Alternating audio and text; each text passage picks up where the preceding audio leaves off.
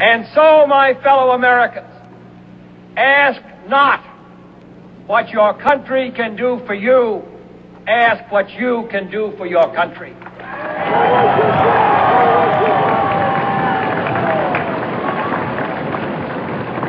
My fellow citizens of the world, ask not what America will do for you, but what together we can do for the freedom of man.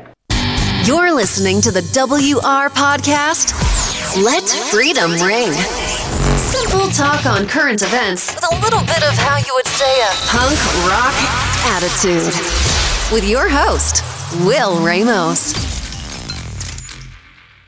Why are the Democratic officials constantly telling the American people what to do, what to think, what to feel? Why? Why the demos are constantly telling us we need better health care? I'm happy with my health care. I'm happy with my health plan. Better jobs. I'm happy with my job. Better housing. I choose where to live. You're not going to build some project and stuff me in there with the rest of the people who love to depend on big government.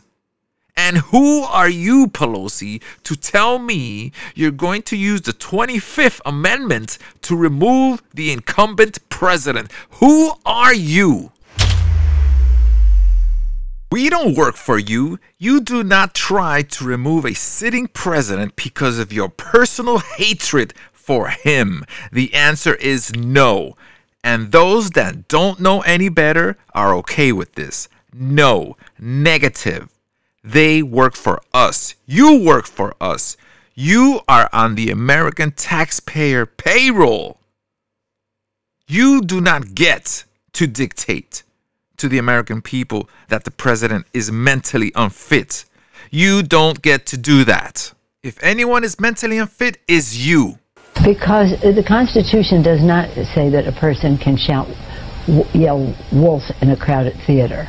If you are endangering people, then you don't have a constitutional right to do that. It's not yell wolf, it's yell fire, yo battle axe. We the people vote. We the people vote on everything. That's what makes America America. A democracy.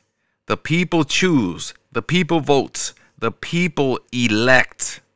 I'm sick and tired and fed to the teeth of the liberal left scaring and threatening Americans that if we don't choose their way, something awful is going to happen. Like if they know better. They're supposed to speak for me, us, the American people. Because you promised me if I vote for you, you're going to get the job done.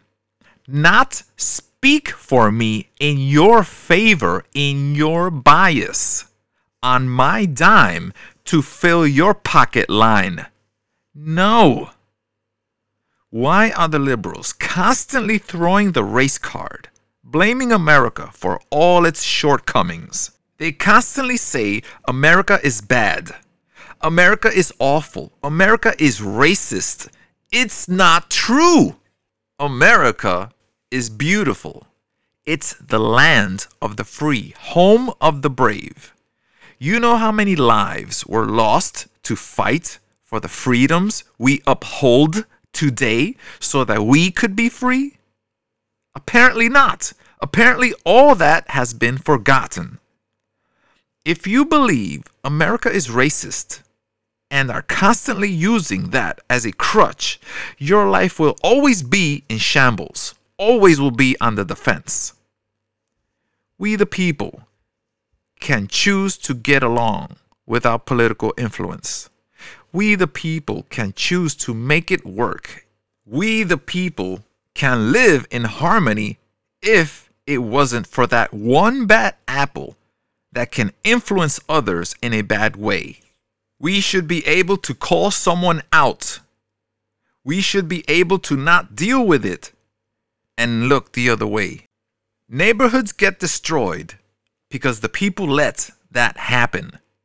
If you keep law and order and maintain your city or state, it would be such a joy to enjoy your place of residence without worrying about crime, homelessness, unkept streets, meaning littering. It's up to the people to monitor what our elected officials do and call them out when they do wrong. And if they keep doing disservice to us, we vote them out. That's it. That's how it works here in America. We shouldn't let them get rich on our dime.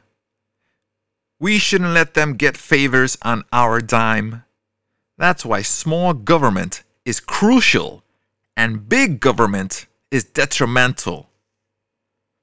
And the sensationalism and yellow journalism of the media, not all, but recently most, doesn't help.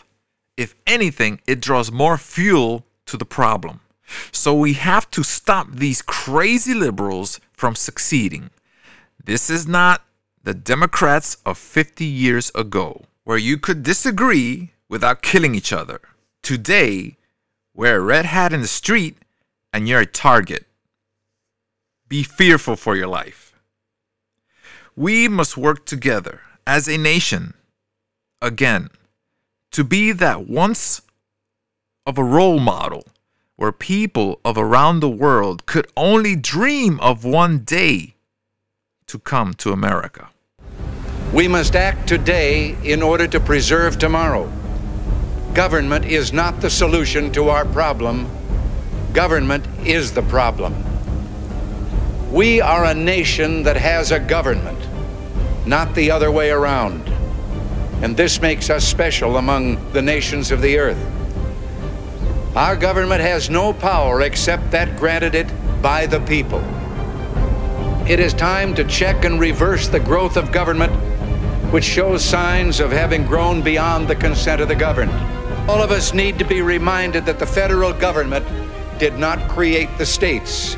The states created the federal government. Now, so there will be no misunderstanding, it's not my intention to do away with government. It is rather to make it work. Work with us, not over us.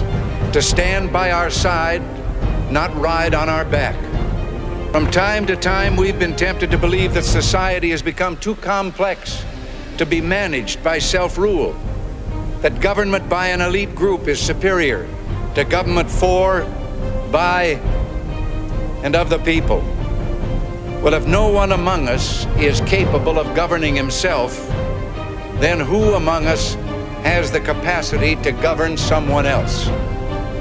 All of us together, in and out of government, must bear the burden. The solutions we seek must be equitable, with no one group singled out to pay a higher price. We hear much of special interest groups. Well, our concern must be for a special interest group that has been too long neglected. It knows no sectional boundaries or ethnic and racial divisions, and it crosses political party lines. It is made up of men and women who raise our food, patrol our streets, man our mines and factories, teach our children, keep our homes, and heal us when we're sick. Professionals, industrialists, shopkeepers, clerks, cabbies, and truck drivers. They are, in short, we the people.